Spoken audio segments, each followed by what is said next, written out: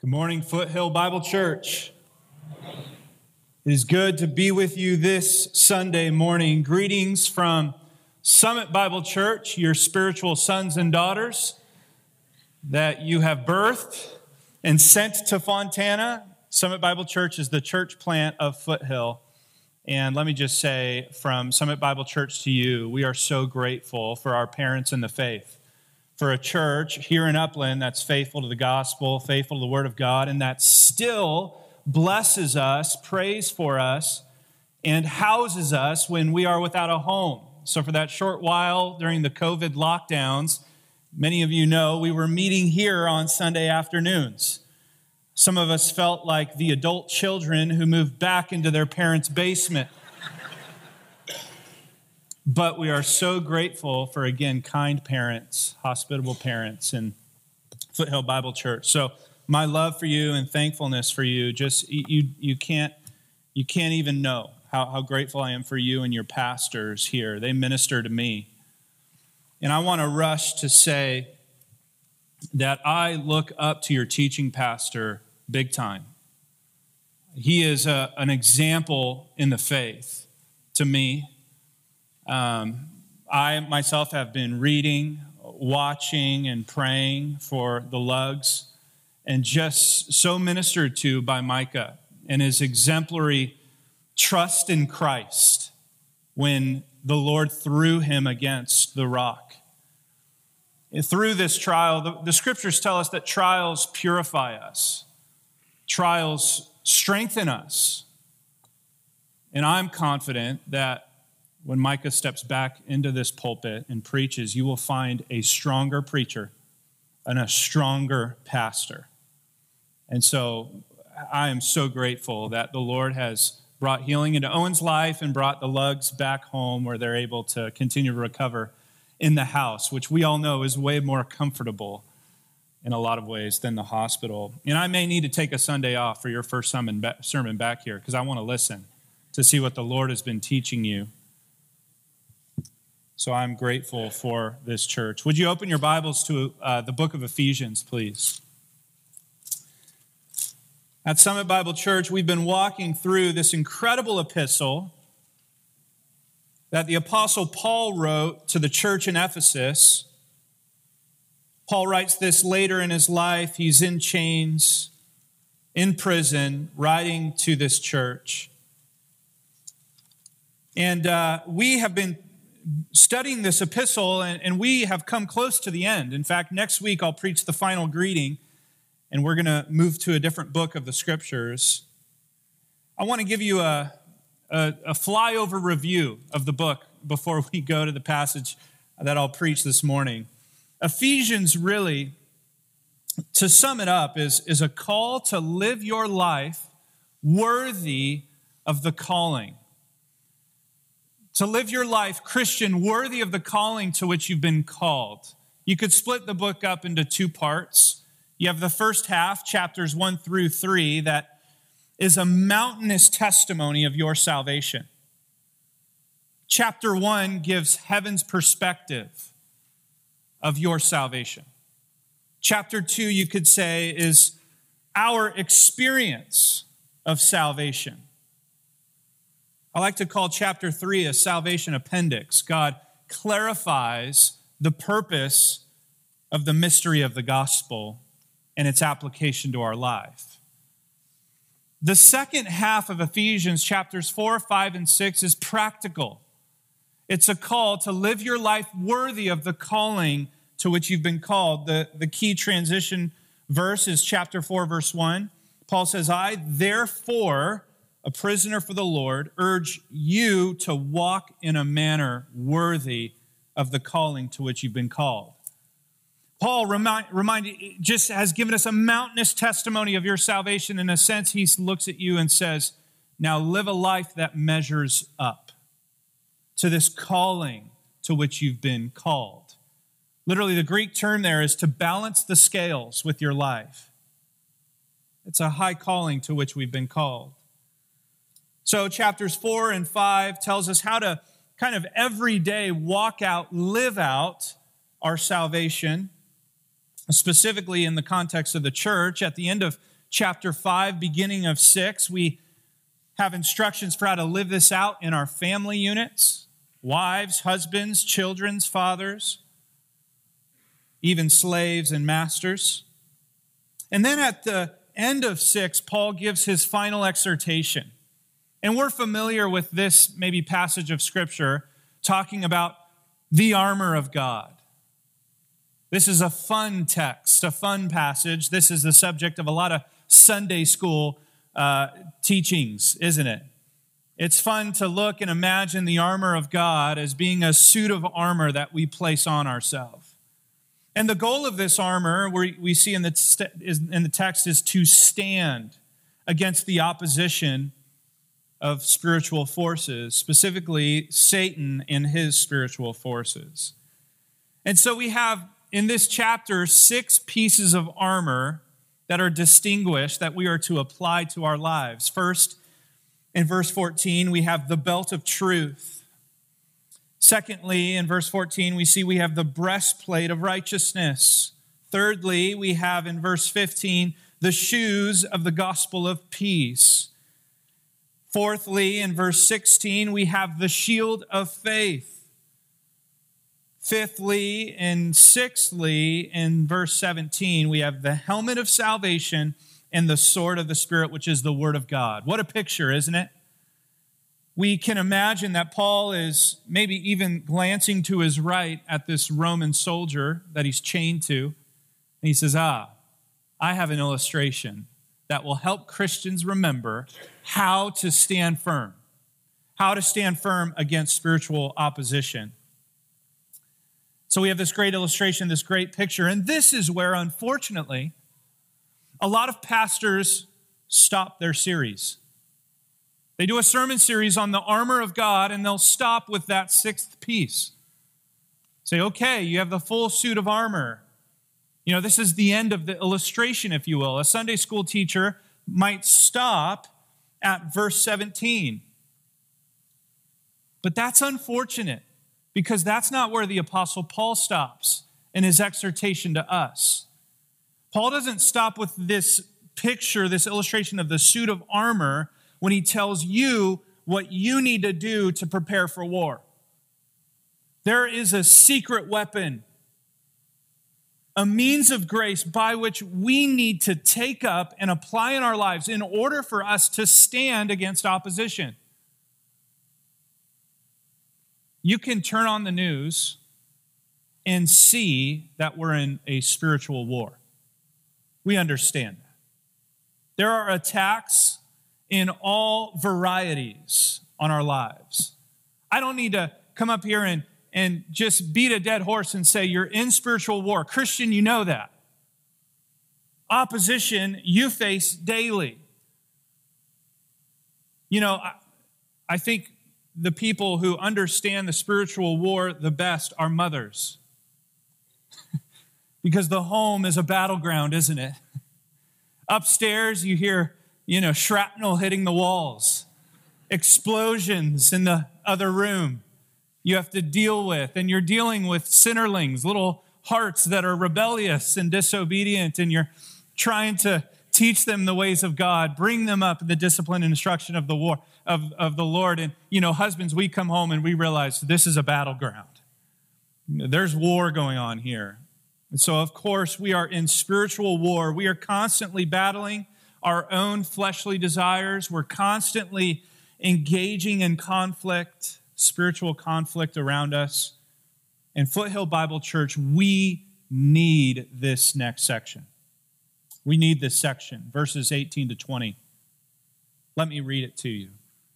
Ephesians 6, 18 to 20 says this: praying at all times in the Spirit, with all prayer and supplication.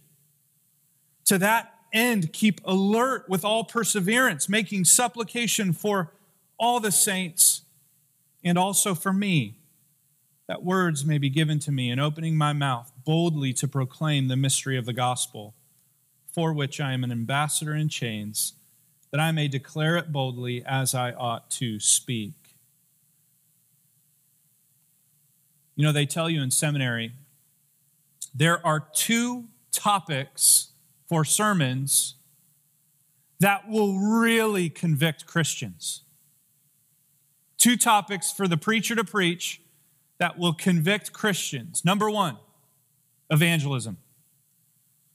Because many of us will admit that we as believers, we don't evangelize the way we ought to. A lot of Christians will confess that.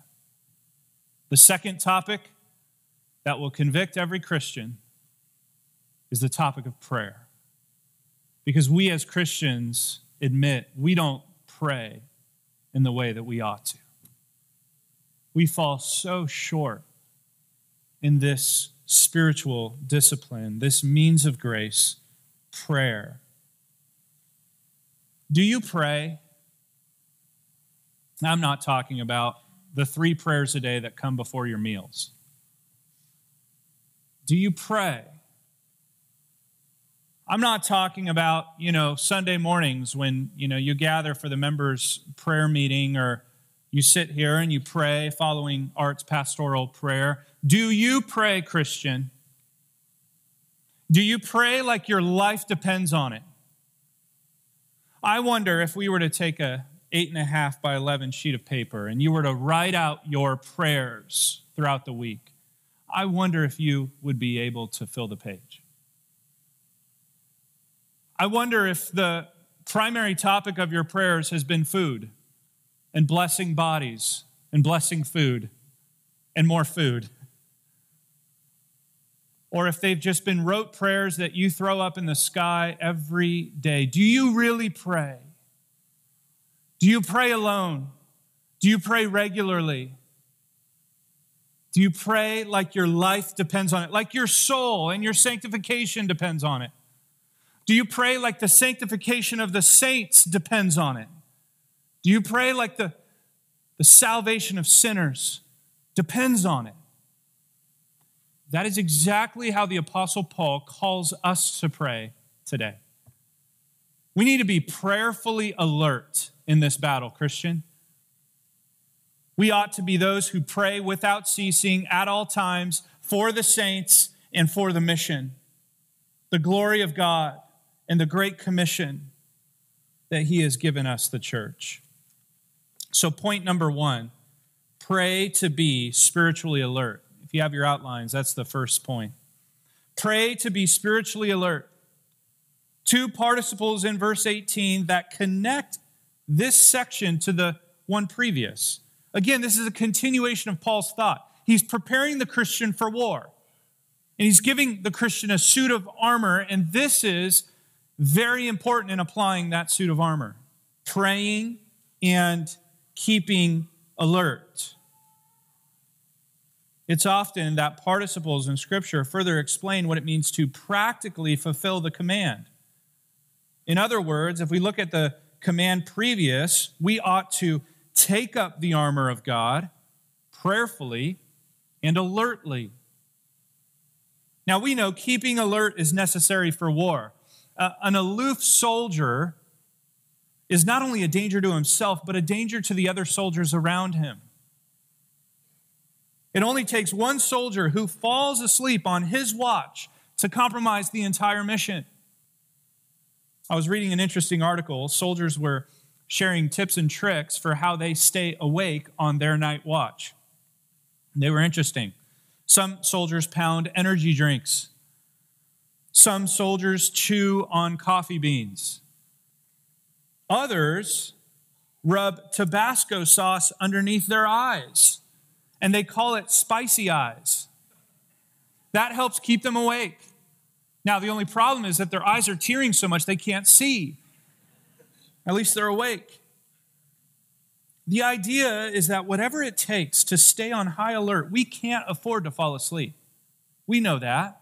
We can't afford to fall asleep. It leaves us and our squad massively vulnerable to attack. And the Scriptures speak of the necessity for the Christian to be alert in spiritual battle.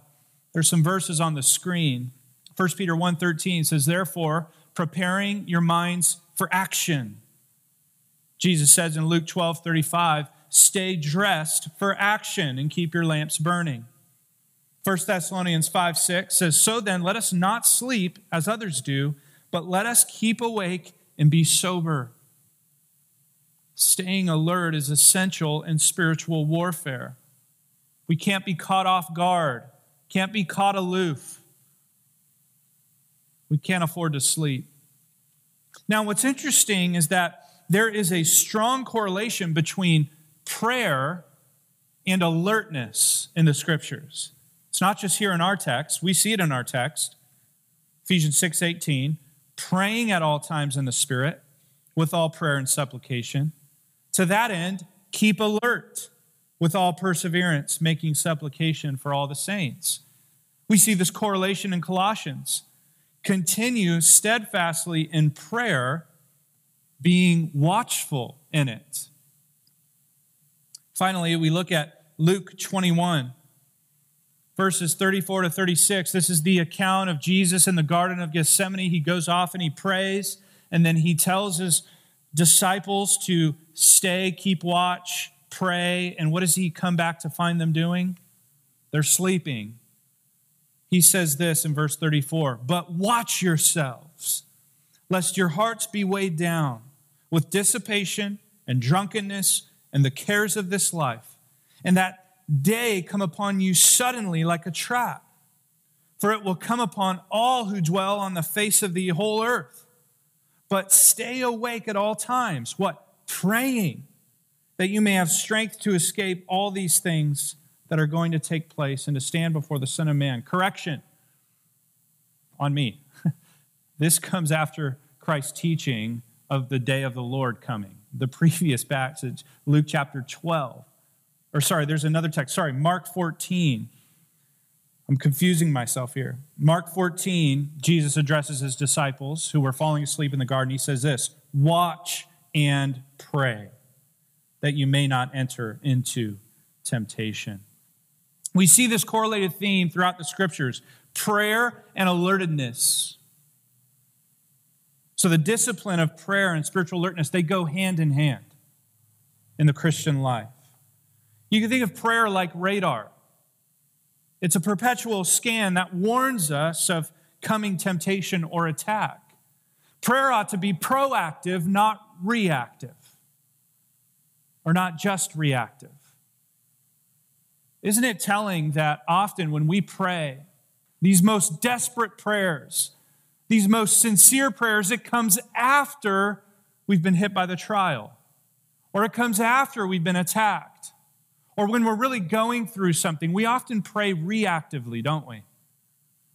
But how often do we pray proactively to avoid attack, to avoid temptation? Lord, lead me not into temptation today.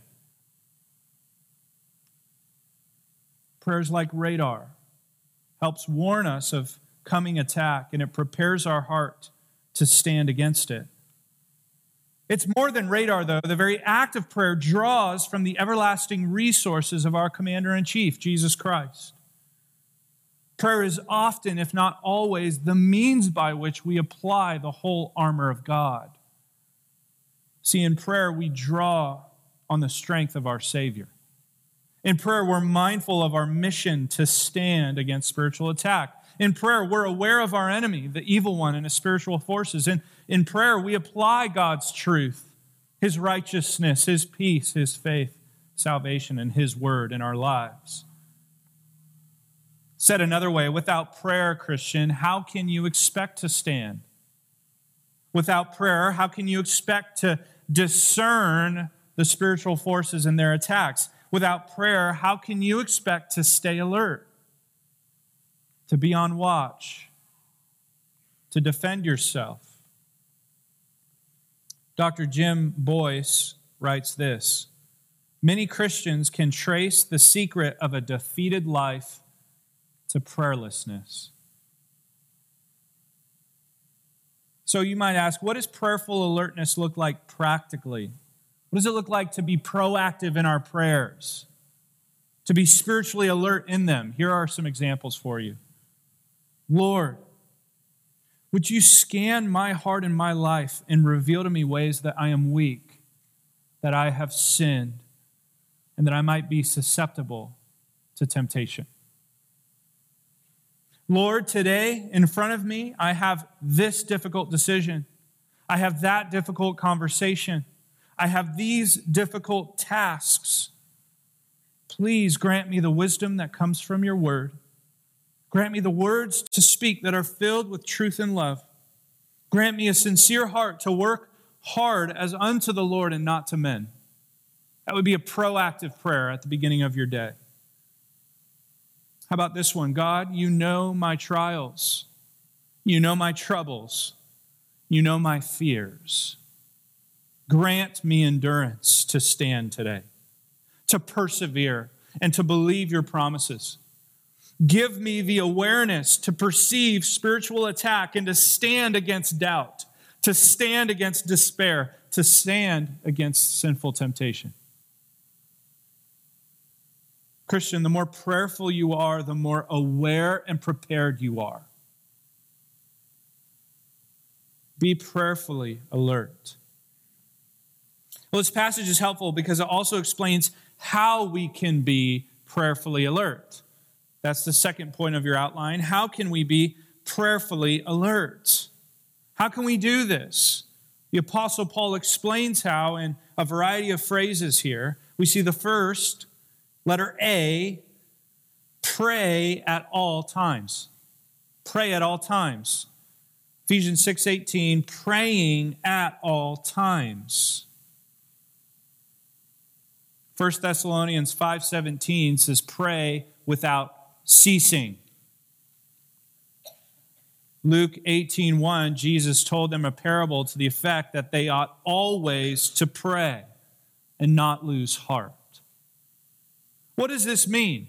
How can we always be praying and yet fulfill other life responsibilities like changing diapers, like vacuuming the house, like work projects that require our undivided attention, loving and serving our spouses, discipling our children? How can we be prayerfully doing those things? How can we be praying through those things? Like Morgan, I could barely tap my head and rub my stomach. How am I able to pray and also focus on my task? It seems as though we might need to stop praying at times, when it is right to focus on our minds on other tasks and responsibilities. And that is true. We see even the Apostle Paul doing this. The Apostle Paul wasn't in this perpetual prayer, like a schizophrenic, talking one way and the other at the same time. What does it mean to pray at all times?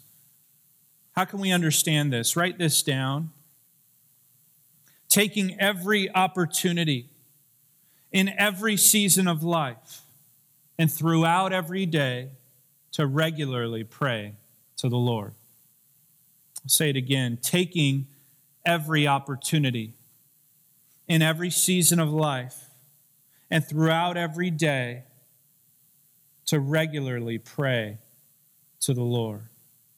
It may not be a minute-by-minute habit, but it should be a daily habit. It may not be in the midst of an important conversation or task, but certainly it would come before and after. The idea is that your days, your weeks, your months, and years are laced, bathed in dependent prayer. If someone knew your heart, in fact, if someone could see your heart, your natural heart's response to every situation, or your natural heart's inclination before every big decision, would they describe you as prayerful or prayerless? I doubt anybody in this room struggles with praying too much or praying so much to the neglect of other life priorities. Just full confession. You know what I've never heard from my wife? Honey, would you stop praying and come pay attention to me and the kids? I've heard her say, honey, would you stop doing something else and come pay attention to me and the kids? I've not heard of a man whose boss sat him down and said, well, Johnny, I've been evaluating your work productivity, and it has gone way down since you've been wandering the office and praying. I've never heard that. If that's you, come talk to me after service. I'm guessing most of us in this room don't struggle with praying too much at inappropriate times and places, but we mostly struggle with praying too little in the appropriate times and places. Couldn't we all say we could all take advantage of more opportunities, couldn't we?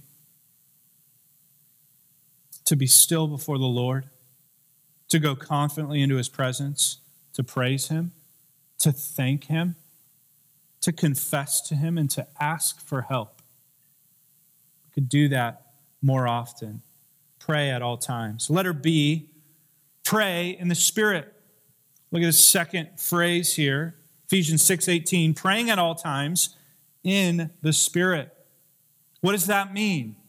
What does it mean to pray in the Spirit? Let's note first what it does not mean.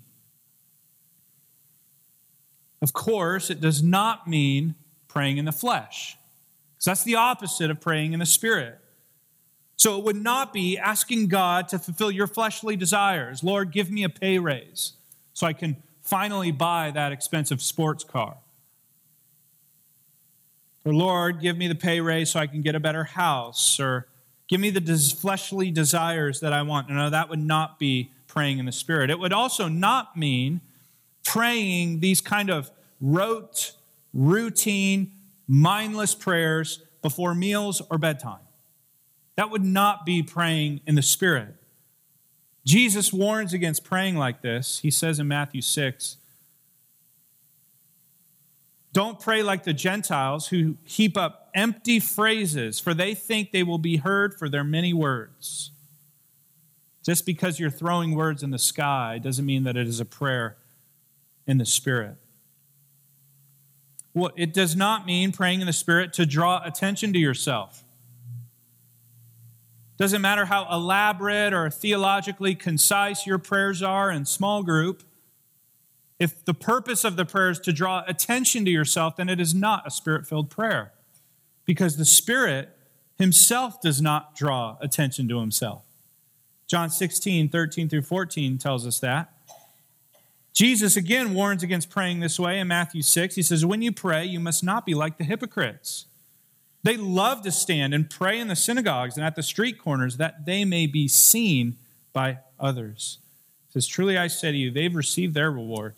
But when you pray, go into your room, shut the door, and pray to your Father who is in secret, and your Father who sees in secret will reward you. So praying in the Spirit is not praying to draw attention to yourself. It also does not mean, and I'll note, praying in some sort of crazy angelic tongue, praying with this crazy language. That's not what it means, because we know, according to Scripture, not everybody was given the gift of tongues, and we understand that to be an apostolic gift for the apostolic age that has since ceased. But this is a command for all believers, praying in the Spirit. This is something we can all do, so we don't have to have tongues in order to do this. What does it mean to pray in the Spirit? Firstly, it is praying with utter dependence upon God. It is coming to God in prayer with utter dependence upon him. Romans 8:26 says, the Spirit helps us in our strength. No, Spirit helps us in our weakness. For we do not know how to pray as we ought, but the Spirit himself intercedes for us with groanings too deep for words. So it's utter dependence upon God. It is also praying in accordance with the will of God. Jesus prayed, not my will, but your will be done. The Lord's Prayer, your kingdom come, your will be done. It is a God-centered prayer, not a man-centered prayer. Praying in the Spirit means praying, bearing the fruit of the Spirit. We don't come to God like the angry teenager who busts open the office door and says, God, give me what I want. That would be praying in the flesh. Praying in the Spirit means you come to the Lord in love. You come to him in joy, peace, patience, kindness, goodness, faithfulness, gentleness, and self-control. Praying in the Spirit means we pray listening to the guidance of the Spirit. I don't mean to sound too mystical here, like we're hearing the voice, the audible voice of God, but there is a sense of listening to God when we pray. Jesus talked about the Spirit's ministry in this. Whatever he hears, he will speak. He will declare to you the things that are to come.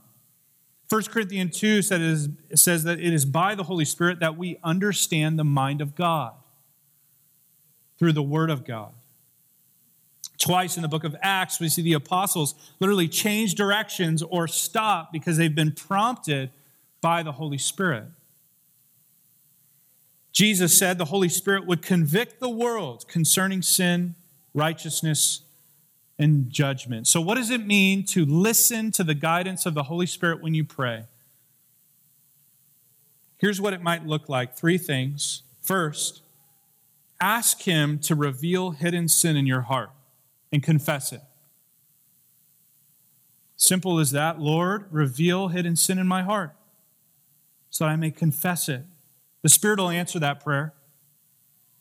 Number 2, ask him to reveal the truth of God's word to your heart, that you would understand and apply it to your life. So in your Bible reading, it should not just be Bible reading, but it should be bathed in prayer. Lord, help me to understand this.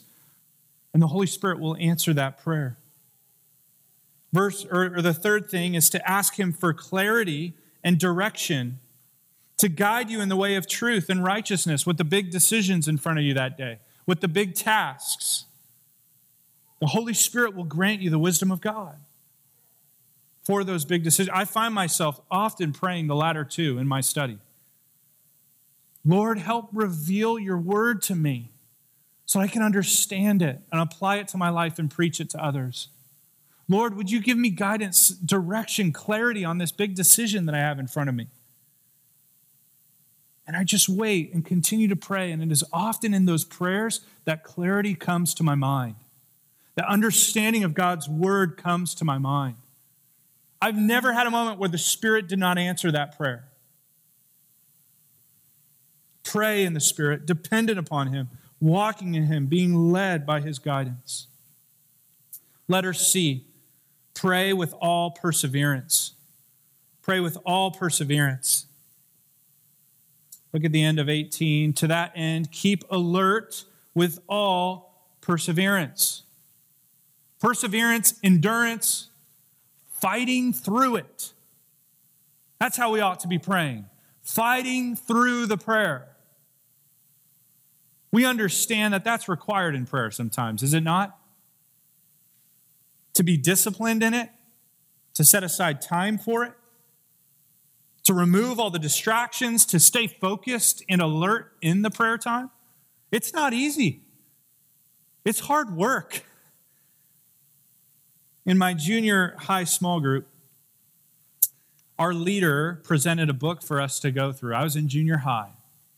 The book is, or was, The Hour That Changed the World. You heard of this book? By Dick Eastman. The whole premise of the book is that with this practical guide, you could pray for 1 hour straight. Now, how do you think, as a junior higher, I felt about that? Yeah, needless to say, our group was not very excited about this book. We don't think enough thoughts in 3 days to fill a prayer in 1 day for 1 hour. We're junior hires. It's video games and sports for us. I thought it was impossible. As we went through the book, it was remarkable. The way that he broke up the prayer time into categories and practical things to pray for, even in junior high, we found that it was in fact possible to pray for 1 hour straight. It just required some discipline and endurance. I remember going to one of my mentors. This was early in my Christian walk, and I was telling him, I'm frustrated with my prayer life. I expressed frustration with my prayer life. It felt like my prayer life had just become routine. I was getting easily distracted. My mind wasn't really engaged with what I was saying. You know how when you read a book and you're like, a couple pages in and then you come to think, wait a minute, I don't even know what I just read. That's how I was feeling about my prayer life. Felt like I was throwing up words in the sky and forgetting what I had even said. My mind wasn't really engaged with what I was saying. I felt like I wasn't talking to God, but I was talking to a wall. And so I just gave up after about 2 minutes of trying. I'll never forget what he said to me. Incredibly profound. He said, Morgan, stay on your knees and keep praying. That was it. Morgan, stay on your knees and keep praying. His point was simple. Prayer, just like any other discipline, is work. And it requires endurance, perseverance, persistence. It's like a muscle, you may have heard. And the reality is that most of us have an atrophied prayer muscle. It hasn't been worked. It hasn't been stretched. And so no wonder we start for 2 minutes in a prayer and we easily get distracted. And we give up and quit. But the command for us from Christ is to be prayerful and keep a watch in our prayers. For us from this text is to be persevering through our prayers. How do you grow physical muscles? You train, you work out, you endure through the exercise. So how is it that we can grow our prayer muscle? Well, we need to train it. We need to exercise it and endure through it. Set aside time for prayer. Don't push it off. I'll get to that later. Set aside time for it and do it out of discipline. Be prepared to fight for it and fight in it. To fight against laziness, to fight against distractions, your own flesh. I often just pray this, Lord, help me right now. I'm weak and I'm getting distracted. Help keep my mind sharp and focused. Help me to persevere. Fight for prayer, fight in prayer, and fight your flesh through prayer. Finally, letter D, pray for the priorities. Pray for the priorities. It's remarkable to see what Paul asks the Ephesians to pray for. I mean, remember his circumstances. Where is he? He's in chains. He's in prison, chained up to this Roman guard. I wonder, what would you ask the Ephesians to pray for if that was your circumstances? I know selfishly what I might pray for. Guys, would you pray that I would be released from these chains? Would you pray that I would be able to escape or be set free so I can go see my friends? For Paul, for me, I want to go see my wife, my children. We could easily, in this situation, pray that God would alleviate our circumstances. That's not what Paul prays for. What does Paul pray for? He says, to that end, keeping alert with all perseverance, making supplication, 1, for all the saints, 2, also for me, not that I would be released, not that my circumstances would get better, but that words would be given to me in opening my mouth boldly to proclaim the mystery of the gospel, for which I am an ambassador in chains, that I may declare it boldly as I ought to speak. Paul prays for the priorities. 1, the church. 2, the mission. The church and the mission. We see he prays first for all the saints. You got to understand that this passage on spiritual warfare is not meant for you to be applying it alone or individualistically. That's often how it's applied in preaching. Well, you need to take up the whole armor of God alone in your closet when you're having those deep, dark thoughts. No, this is something that we apply together. This is a plural command for the church. So we stand arm in arm together. And Paul reminds you to pray for that brother and sister next to you. Pray for the saints. We need each other in this fight. And we desperately need each other's prayer. Look at 1 Samuel 12:23. Samuel considers this his responsibility. He says, moreover, as for me, far be it from me that I should sin against the Lord by ceasing to pray for you. Wow. See, Samuel considered it a sin against God to stop praying for those he ministered to. Do you take your responsibility that seriously?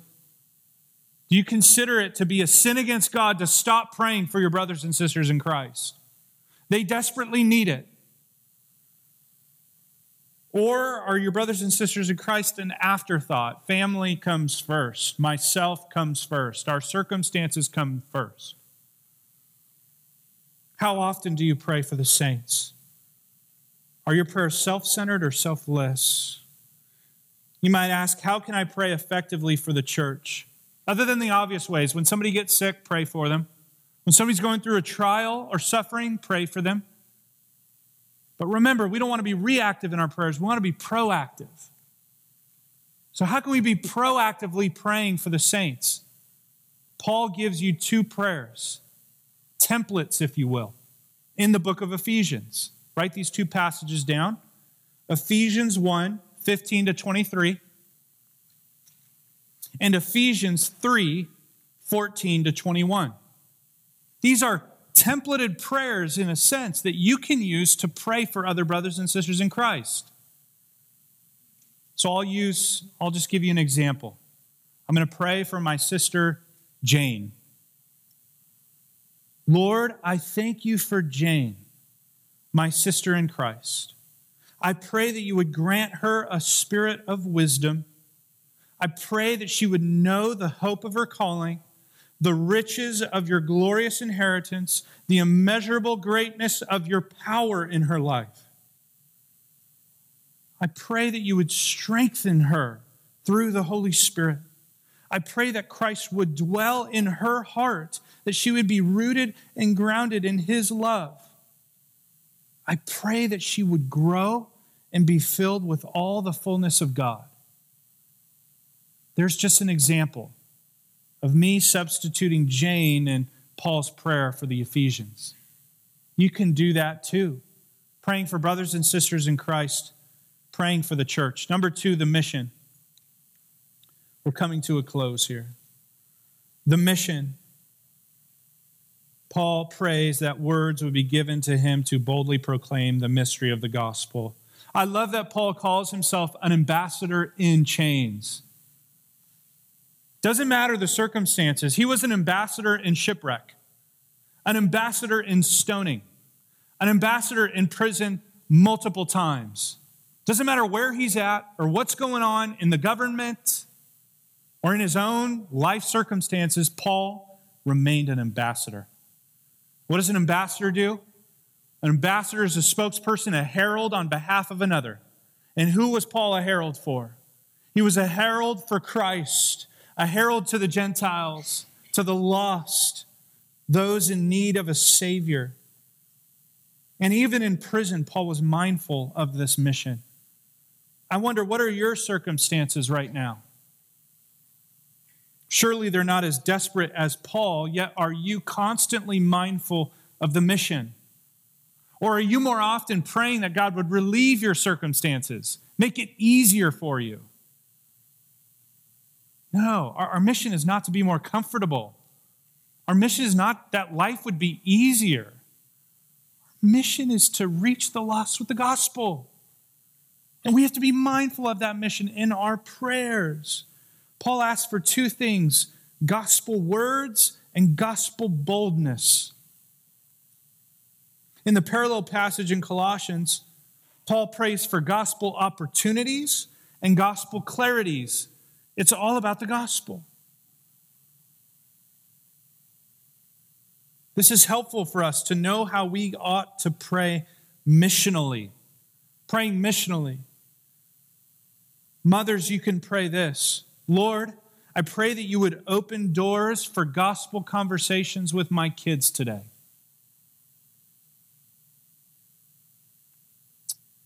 Dads in the workplace, Lord, I pray that you would open doors for gospel conversations with my coworkers today. with my friend from high school, with my neighbor, with the construction worker remodeling our kitchen, etc. Praying missionally, Lord, I pray that you would grant me and others the right words to say and clarity. That our speech would be gracious, seasoned with salt, so that we know how to answer each person. Lord, I pray that you would grant me and others boldness, courage to proclaim the gospel, even in the most hostile environments, even at the cost of my reputation, at the cost of my comfort, even when my life's at stake.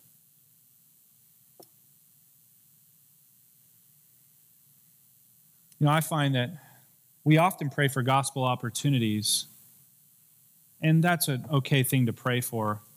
I wonder if we ought to more often pray for gospel boldness, because don't we have opportunities every day? And plenty of them in discipling our children, in our interactions with neighbors, coworkers, grocery store clerk. Gospel opportunities all around us. Do we take advantage of them?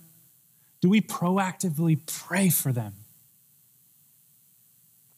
So how is your prayer life? Are you praying at all times or sporadically and inconsistently? Are you praying in the Spirit or more often living in the flesh? Are you praying with all perseverance or with little to no effort? Are you praying for the priorities, your brothers and sisters in Christ, the mission, or for self-preservation, for comforts, for the circumstances in your life? May we all take up the whole armor of God and be prepared to stand in this spiritual war in which we live. And the only way we can do that is to be prayerfully alert in it. Let me close in prayer.